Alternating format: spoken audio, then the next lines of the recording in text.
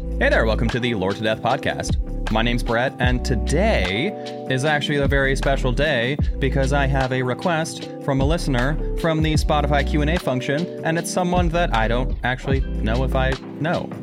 In the Spotify Q&A function, we have Ali who said anything Lord of the Rings, which is almost daunting with how much there is to talk about there.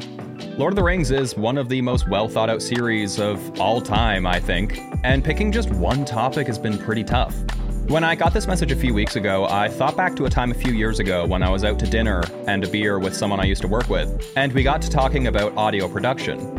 I mentioned that I wanted to start a podcast one day, and of course this was a couple of years before I had put any serious thought into starting one, and I gave them a basic premise of what I wanted the show to look like.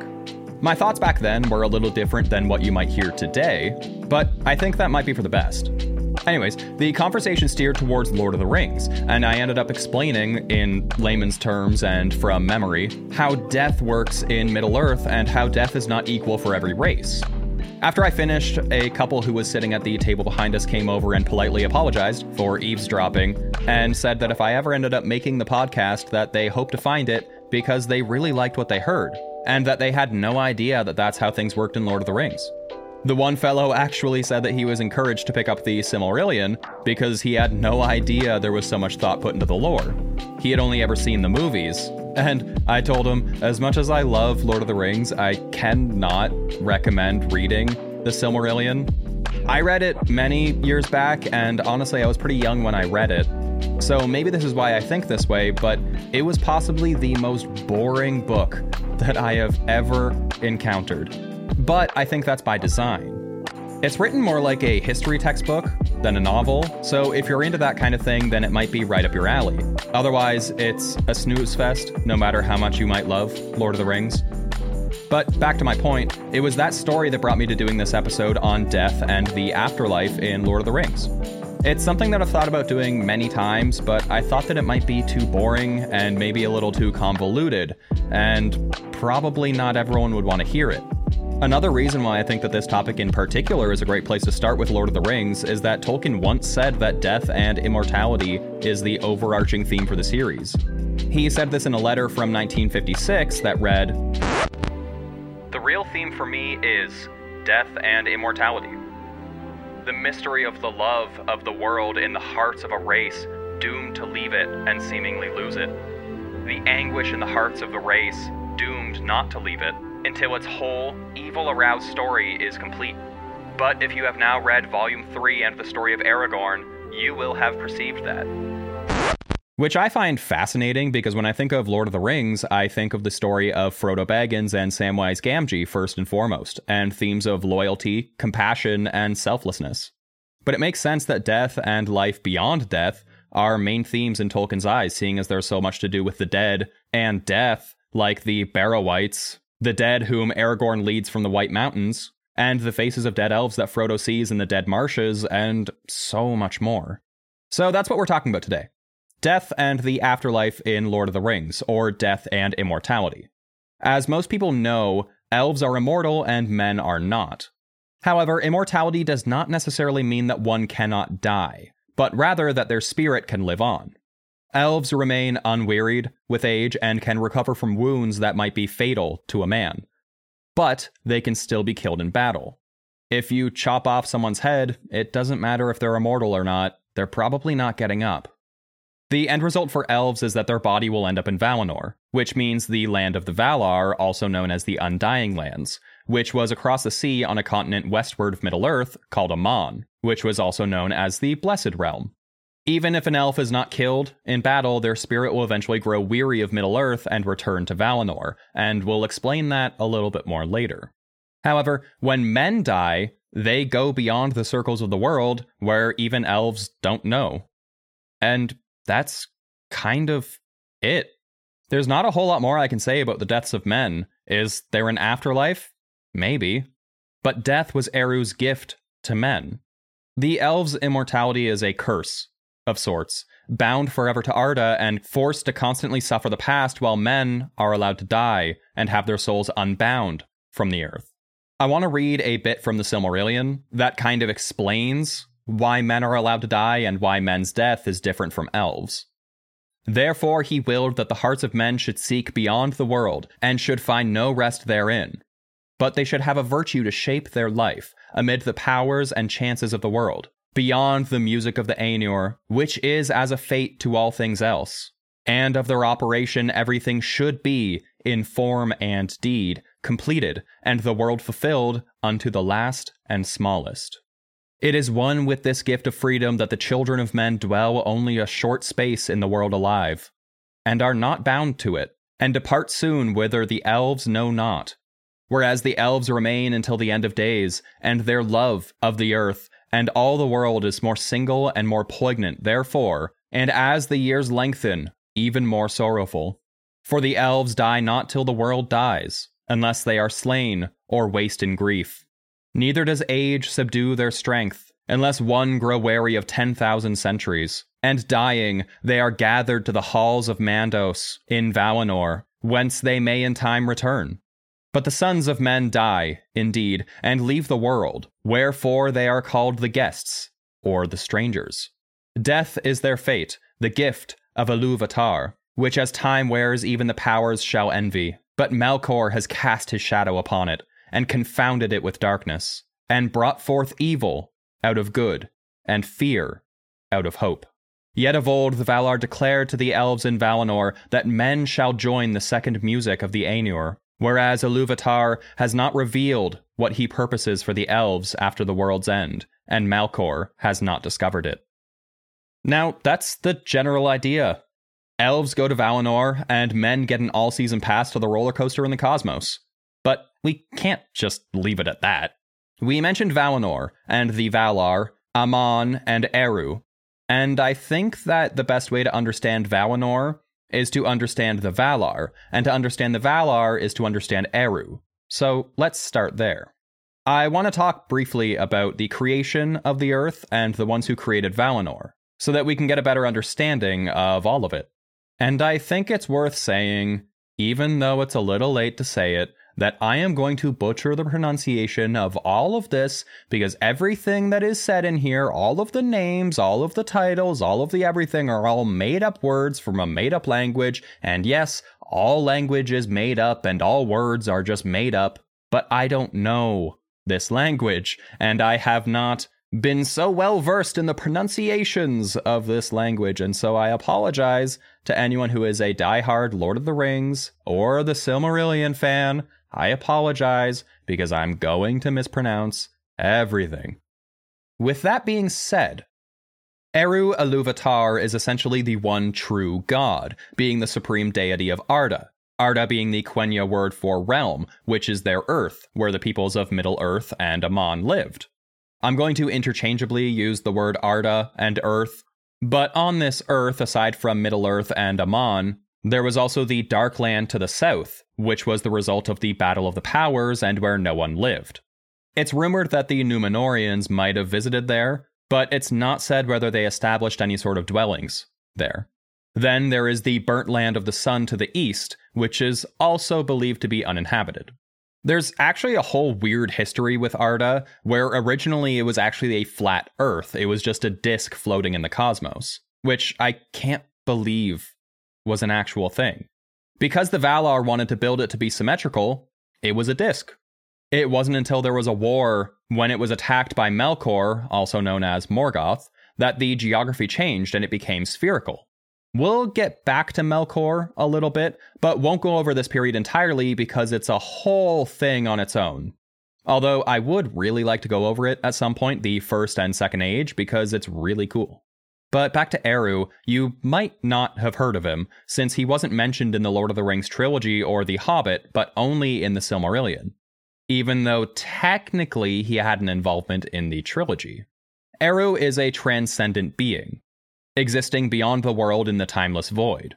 He created a group of angelic beings called the Ainur, who helped Eru shape Arda through the music of the Ainur, which is basically a chorus of Eru's thoughts given their own life, so that the creation of life and the world wasn't solely on the shoulders of Eru. One of these Ainur was actually Melkor that we mentioned before. The way I like to think about this is in terms of the Greek pantheon. Eru was essentially Zeus, who was the most powerful of the gods and the leader of them. And then the Ainur were basically the rest of the lot. They still held great power and were the first to come into existence, but ultimately they were nothing before the power of their leader. Eru single-handedly had the ability to create life, as we could have guessed, and it was he alone that held the power to create independent life along with the ability to shape reality using the flame imperishable. He created the bounds of Ea, which was essentially the universe as it meant world and all that is. And Ea lay within the void, where Eru resided outside of and assumedly where the spirits of man would go when they passed. He then gave the Ainur the option to go into Ea and shape it as they pleased. The ones who chose to do so were called the Valar, and were in control of shaping Arda. But as mentioned before, they could not create life themselves, but they could only shape it if they were given the chance, as one Valar, Euli, proved by giving shape to the dwarves while consciousness was given to them by Eru. I like to think of this process as a dude just playing with Play-Doh and then all of a sudden dwarves pop up and it's just kind of cute. Elves and mankind came directly from Eru's thoughts, and were known as the first and second children of the Iluvatar, respectively. When the Valar went to go create the earth, they were accompanied by the Maiar, who were lesser Ainur. You might recognize the Maiar by title as they were reincarnated as wizards in the Third Age, some of which we would come to know as Gandalf, Saruman, and Radagast, among others like a certain Balrog. And it was actually two Maiar who were in control of the sun and the moon. The one who guided the sun was named Arion, and the one who would steer the moon was named Tilion. Following the creation of Arda, the 14 Valar who shaped it dwelt on a hidden island in the Great Lake called Almarin. But after it was destroyed and the earth was reshaped, the Valar relocated to Aman and founded the realm of Valinor, where they constructed the Golden City of Valimar. These Valar would become known as the powers of the world, and were essentially gods, but they were not all equal. Now, this might be subjective, but this is how I interpret it from the lore. Among the Valar, the strongest among them was Manwë, who was the leader and king of the Valar, being the eldest of the Valar. He had a brother, who we talked about before, named Melkor, who was just as powerful as Manwë, but had no authority because of his aforementioned treason, where he kind of destroyed the earth. Now, I don't want to go too far into the history of the Valar on this earth, because as I've mentioned before, there is just way too much to stuff into one episode. And honestly, it hardly has anything to do with the afterlife that I want to establish. I do, however, think it's important to set them up as the all-powerful beings of Arda, not only to set up the creation of Valinor, where the elves go when they die, but to establish that gods do exist, and they are physical creatures that technically anyone could interact with if they could get to one of their strongholds. I think that's interesting in itself because it shows Tolkien's path from pagan influences, in this case having a sort of pantheon of gods that physically existed in the world, much like Greek or Norse mythology, into the more Judeo-Christian theology that we get in the Lord of the Rings series with the concepts of resurrection and Valinor being a direct parallel to heaven. There are plenty of references to different mythologies and religions throughout Tolkien's work, and I wonder if there's something to be said for all the themes. We know that Tolkien was a devout Catholic, and so the themes on resurrection and the afterlife should not be surprising. It's more the themes of reincarnation and paganism that are surprising to me from a Catholic in the 1900s. But then again, just because someone belongs to a certain denomination does not mean that they are doomed to have a singular view. And I caught myself having forgotten that in my research on this episode. That might be a little bit of a weird tangent, but I'm learning to be a better person here. Give me a break. So we know now who Eru Ilúvatar and the Valar are. So let's talk a bit more about the continent of Aman and, by extension, Valinor. As I mentioned before, the Valar originally resided in Almarin, but after the devastation caused by Melkor, they migrated to Valinor. The major city in Valinor was Valmar, which was home to the Valar and the Vanyar. Now, I know all of these sound very similar, so bear with me. The Vanyar were the descendants of the first elf Eamon and his wife Eminye, along with 6 other pairs of elves. The Vanyar were known as the Fair Elves or the Light Elves. Under the leadership of Ingwe, The Vanyar were the first to set forth on a journey to set sail west and reach Amon, where they ended up staying. The city of Valmar was built on the Great Plain of Valinor, beyond the mountain shield of Pelori. It had great golden gates, gold-domed buildings, and streets paved with silver. Valmar is seen as the capital of Valinor, and it is likely Tolkien's proper version of heaven, as the city's structures, streets, and gates are very similar to those mentioned of the City of God in the Book of Revelation. The entire land of Valinor was surrounded on 3 sides, excluding the north side, which was surrounded by ice. What surrounded Valinor was a huge mountain range, which I just mentioned, called the Shield of the Pelori. Beyond that shield was the sea that connected it to Middle-earth. The ice range in the north used to actually physically connect Valinor and the Middle-earth before the War of Wrath. The second group to sail west were the Noldor, also known as the Deep Elves. However, they were tricked by Melkor and used the aforementioned ice range to go back to Middle-earth. Among those elves was actually Galadriel. After the war, when that physical connection was severed, they were seen as rebels and were not allowed to go back to Valinor for many years. For a time after the exile of the Noldor and before the ruin of Numenor, there was a chain of small islands called the Enchanted Isles, which ran along the eastern coast of Valinor. These islands created the Shadowy Seas, which were there to prevent mariners, mortal or immortal, from reaching Valinor by sea. Eventually, pity was taken on the Noldor when the Middle-earth began to fade into the Age of Men, and the once exiled Deep Elves were able to pass back into the Undying Lands at their own accord when they felt it was their time to do so. After the First Age, with the destruction of the island of Numenor when the earth was changed, Valinor was no longer a physical part of Arda, and thus could not be reached by men. Elves could reach it if they sailed the Straight Road, which sounds a lot easier than it was, for the Straight Road was only accessible by ships that were capable of passing out of the spheres of Earth. And yes, that basically means that in order to reach the Undying Lands, elves had to travel through space. And no, I am not making this up. The Straight Road is a route that left the Earth's curvature through sky and space, to where the land of Amon now resided. It followed the old path that the first elves used to travel to Amon and was only accessible to elves, but the caveat is that it was not open to travel to on a whim. The Straight Road was only open when the Grace of the Valar deemed that it was the right time. And, on occasion, the Valar would extend the invitation to the Ring-Bearers, like we see with Bilbo Baggins at the end of the movies. The only other exception that I can find, other than elves going to Valinor, is that after the death of Aragorn, Legolas would sail to Valinor and bring with him his dwarf friend, Gimli. So that might shed some light on the Lord of the Rings movies and why the trip to the Undying Lands was so urgent and fleeting. Valinor is no longer physically part of the world, and any elf who wanted to ascend to the Undying Lands to be with the Valar would have to seize the opportunity to go when the time arose. For who knew when the next ship would set sail?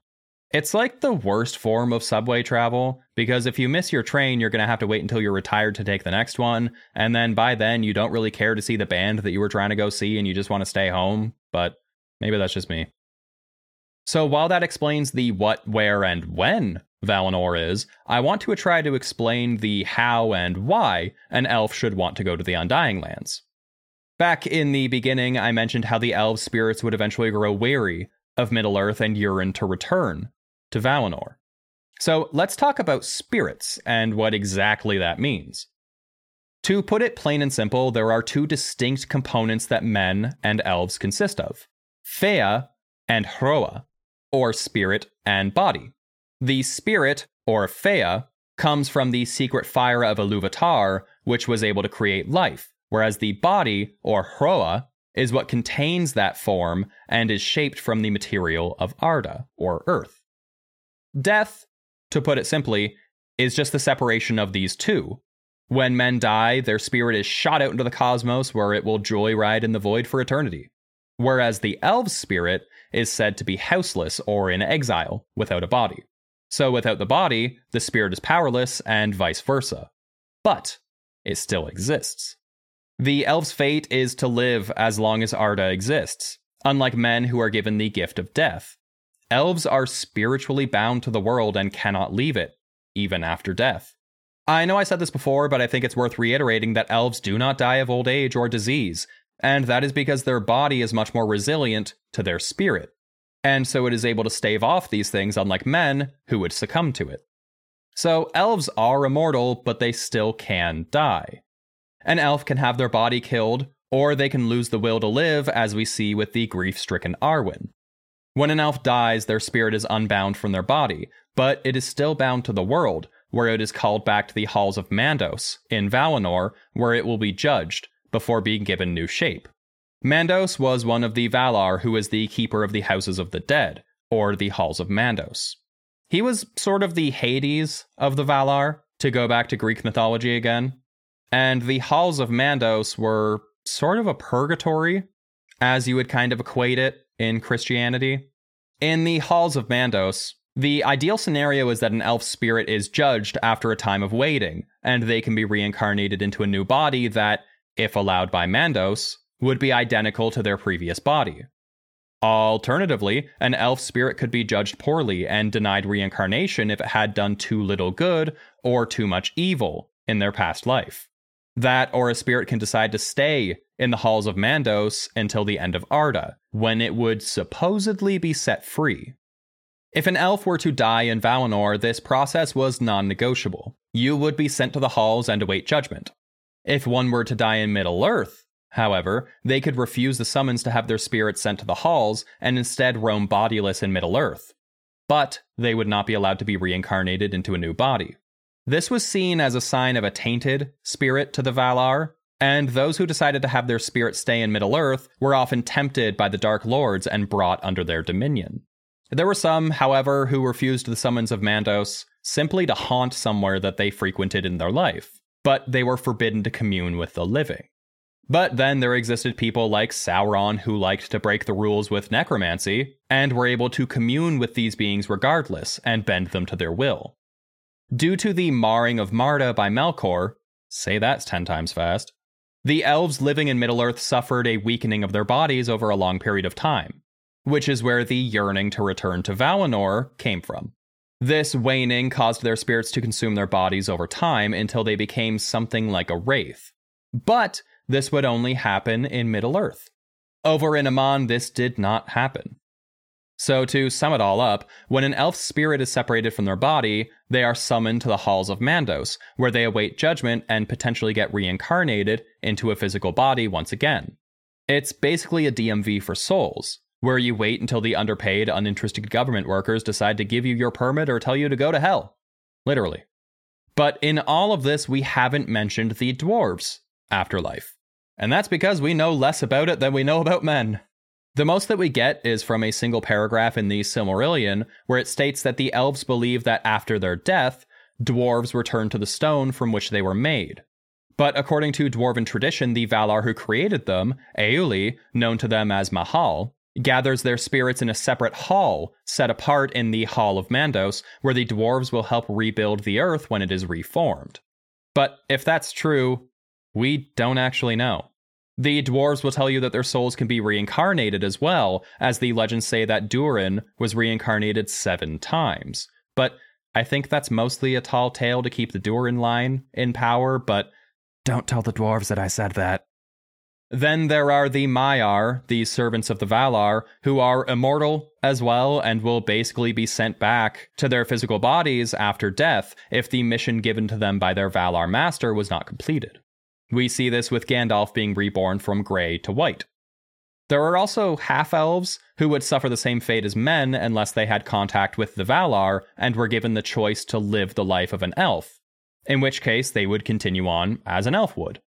The only exception I can find of men being caught in the state between death is the dead men of Dun-Arrow, or the Army of the Dead, who walk as spirits because they were cursed by Isildur until their oath was fulfilled.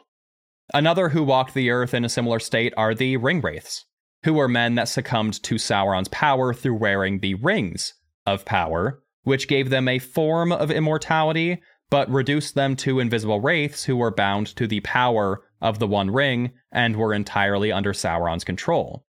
I'm not sure that I would call either of these existences truly immortal. as they are cursed in one way or another to roam Middle-earth without a body, and are entirely subject to another's will. Whereas true immortality, seen in the Valar or the Elves, means that they still own their bodies and they are only beholden to their own will. But that's about all I can muster up about death, immortality, and the afterlife in Lord of the Rings. I think I've covered everything here, but there is so much information in Tolkien's writings that it's hard to be sure if I've covered everything, because every time I think that I'm done, I'm writing another paragraph because I've found something else. But I'm going to call it a day here, and I hope that no one calls me out for being the uncultured swine that I am. Men are mortal beings who are given the gift of death, and their spirits roam the cosmos after their physical bodies perish. Dwarves are a bit of a mixed bag, and their fate depends on who you ask. It's assumed that their spirits are sent to a separate hall to await the end of time so that they could rebuild the earth, but we don't know for sure. Elves have immortal spirits no matter where they dwell, and have immortal bodies as well as long as they dwell in Valinor. Their souls go to the great DMV in the sky when their bodies perish to await judgment and are usually reincarnated. And with that, I want to ask, what do you think? Do you think that the gift of death given to men is truly a mercy, or do you think it's a cruelty that they're doomed to have only a fraction of the existence that is granted to other races? Or do you think that immortality is the true curse? Personally, I wouldn't want to live forever. I find that the question of if you found immortality, would you take it, comes up pretty often, and my answer is usually the less popular opinion. I think that to live forever is to know nothing but loss, and a limited existence is what gives us purpose. We can learn to live and experience just enough loss to give us an appreciation of our existence. And to live forever is to never have a silver lining. For to be eternal is to live without consequence. And I believe that it's that consequence, the fight or flight, that really gives our lives meaning. You can find us online at Lord to Death on Spotify, Apple Podcasts, or wherever you find your podcasts. You can find me on social media as well, mostly Instagram, because I was born too late to understand what TikTok really is. And if you have any questions, feedback, or ideas for an episode, please shoot me a message on Instagram or use the Spotify Q&A section on the app to drop a comment. Remember to not get caught up in the fantasy of your own existence. We, as men, don't get to live forever, so pick up the phone and call a loved one. Or if you have a pet, give them a hug. And I'll be sure to lure you to death in the next episode. And yes, I'm bringing that joke back, and it's here to stay, baby. See ya.